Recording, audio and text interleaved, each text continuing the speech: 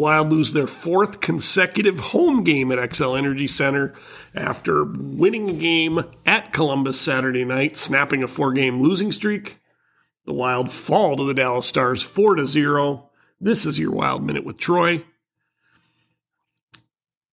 It's not good for the Minnesota Wild. They lose 4-0, as I just said. And during their 4-game losing streak that they snapped over the weekend, we were talking about injuries. We were talking about up and down the lineup, all the players missing. Well, guess what? Zuccarello's back. Moose is back. Ryan Hartman's back. The only forward that isn't in this lineup is Kirill Kaprizov. And the Wild failed to score a goal tonight against a goalie. This isn't Matt Murray that we all know and don't like that much. The goalie from Toronto and has hopped around and has beat the Wild here and there. The guy who used to knock the net off anytime the going got tough. No, that's not this Matt Murray. The Wild were shut down by Matt Murray, who has 4 career games under his belt and none this year. And he played in St. Paul last night and shut the Wild down. The Wild came out in the first period, looked really sharp, hitting, I think they were out shooting the Stars 12-4.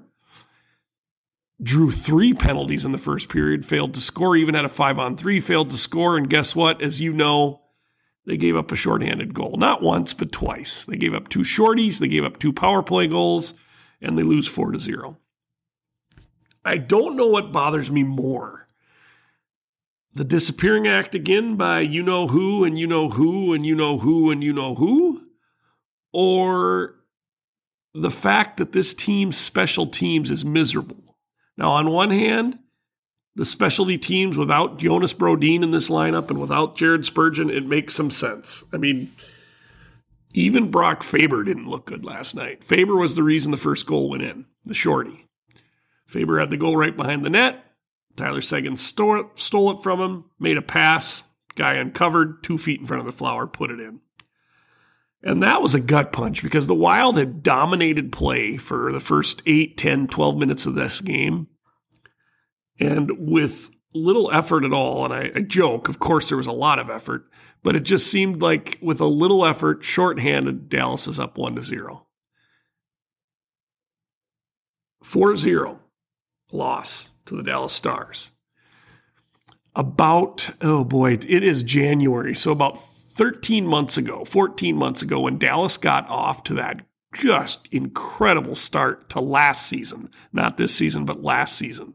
At about Thanksgiving, I remember telling a buddy of mine who's a Wild fan that, I just didn't think Dallas was for real. They'll come back to earth. I still think the Wild would finish ahead of them in the regular season standings. Well, of course they didn't. And since that point, by the way, the Wild have played the Dallas Stars 9 times, and the Wild don't have a regulation win in those 9 games. And of course, you know that it's 9 games because it includes the playoffs where the Wild were knocked out in the first round with relative ease. Stop if you'd heard that before.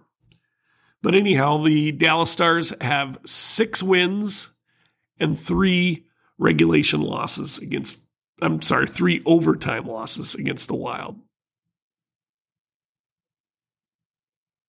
They've owned us. They've owned the Wild.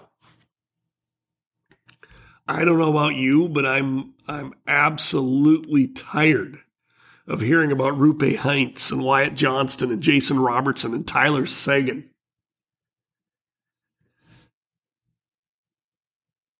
The Wild need to figure this out. As we've talked in previous podcasts, as everyone knows, if you look at the standings, the Wild are near the bottom, but they're only 4 or 6 or 8 points out of breaking into the playoffs. They're only 1 hot streak from being a factor again. But my goodness, if they would find a way into the playoffs, I don't want them playing the Dallas Stars because they certainly are living rent-free in the Wild's head. The Stars beat the Wild 8-3 back in October. Write that off because of the slow start. This is a new day. This is a new team. This is a new coach. New year. 4-0. 2 power play goals, 2 shorthanded goals. And how many times did the Wild fail to get shots through the big wall of Dallas Stars. It was just a frustrating night.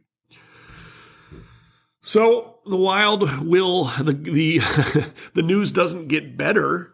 The Wild headed down to Dallas today after practice, or at least a skate around.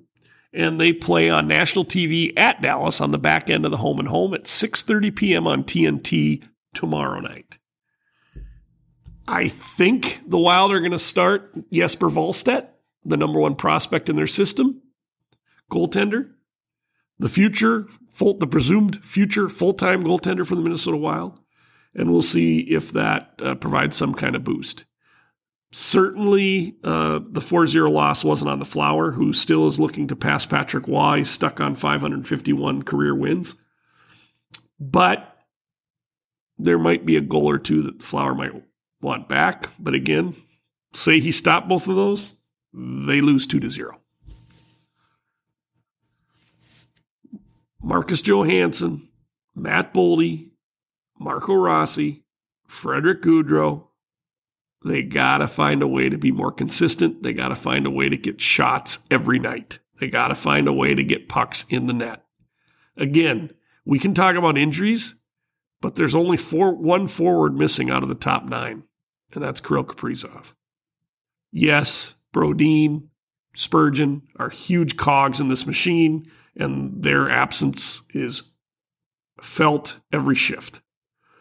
But on the other hand, there's no excuse for getting shut out on your home ice by any NHL team. Fair, point blank. No excuse. Wild look to rebound.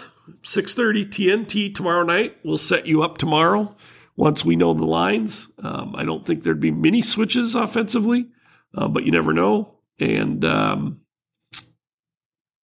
it'll be interesting to see what the defensive pairings are. Damon Hunt drew in last night, and they put Goose on the bench. Healthy scratch. I noticed several mistakes that young Damon Hunt made, but there are plenty of mistakes to be shared. So we'll see if Goose draws back in the lineup and maybe Merrill goes out, or what Hines wants to do with the blender that is the current lineup for the Minnesota Wild. 6:30 tomorrow night, TNT. We'll set you up. Instagram, follow me on Wild Minute Troy. Appreciate you joining. We'll talk to you.